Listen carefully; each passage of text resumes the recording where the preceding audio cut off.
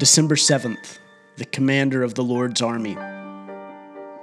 When Joshua was by Jericho, he lifted up his eyes and looked, and behold, a man was standing before him with his drawn sword in his hand.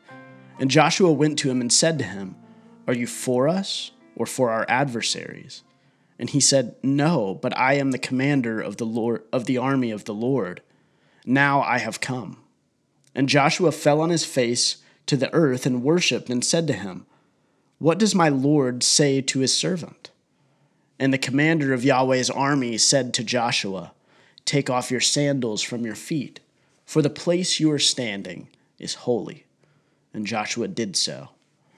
Joshua chapter 5, verses 13 through 15. The people of Israel, led by a man called Joshua, had crossed into the promised land of Canaan, baptized in the waters of the Jordan River. They circumcised a new generation and feasted upon bread and the fruit of the vine. Then, just outside the city of Jericho, a mysterious sword-wielding man speaks with Joshua, calling himself the commander of Yahweh's army. Joshua rightly worshipped at his feet. Then Joshua was told that Jericho had already been defeated. And what followed is one of the best-known stories in the Bible. Israel marched around Jericho blasting trumpets and had miraculous victory. As Christians, we too have been led by a man called Yeshua, or Joshua, through the waters of baptism and into promised rest.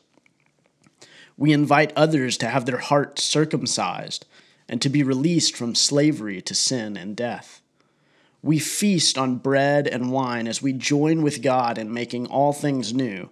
And one day, when all the ransomed church of God are saved to sin no more, our King and Savior will come, sword in hand and trumpets blasting, to lead us in victory over all the enemies of God.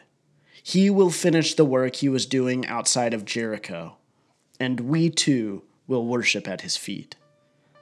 Ask the Lord to hasten the day when he will once again send the commander of his army, which is Jesus Christ, to complete the work of redemption, renewal, and victory.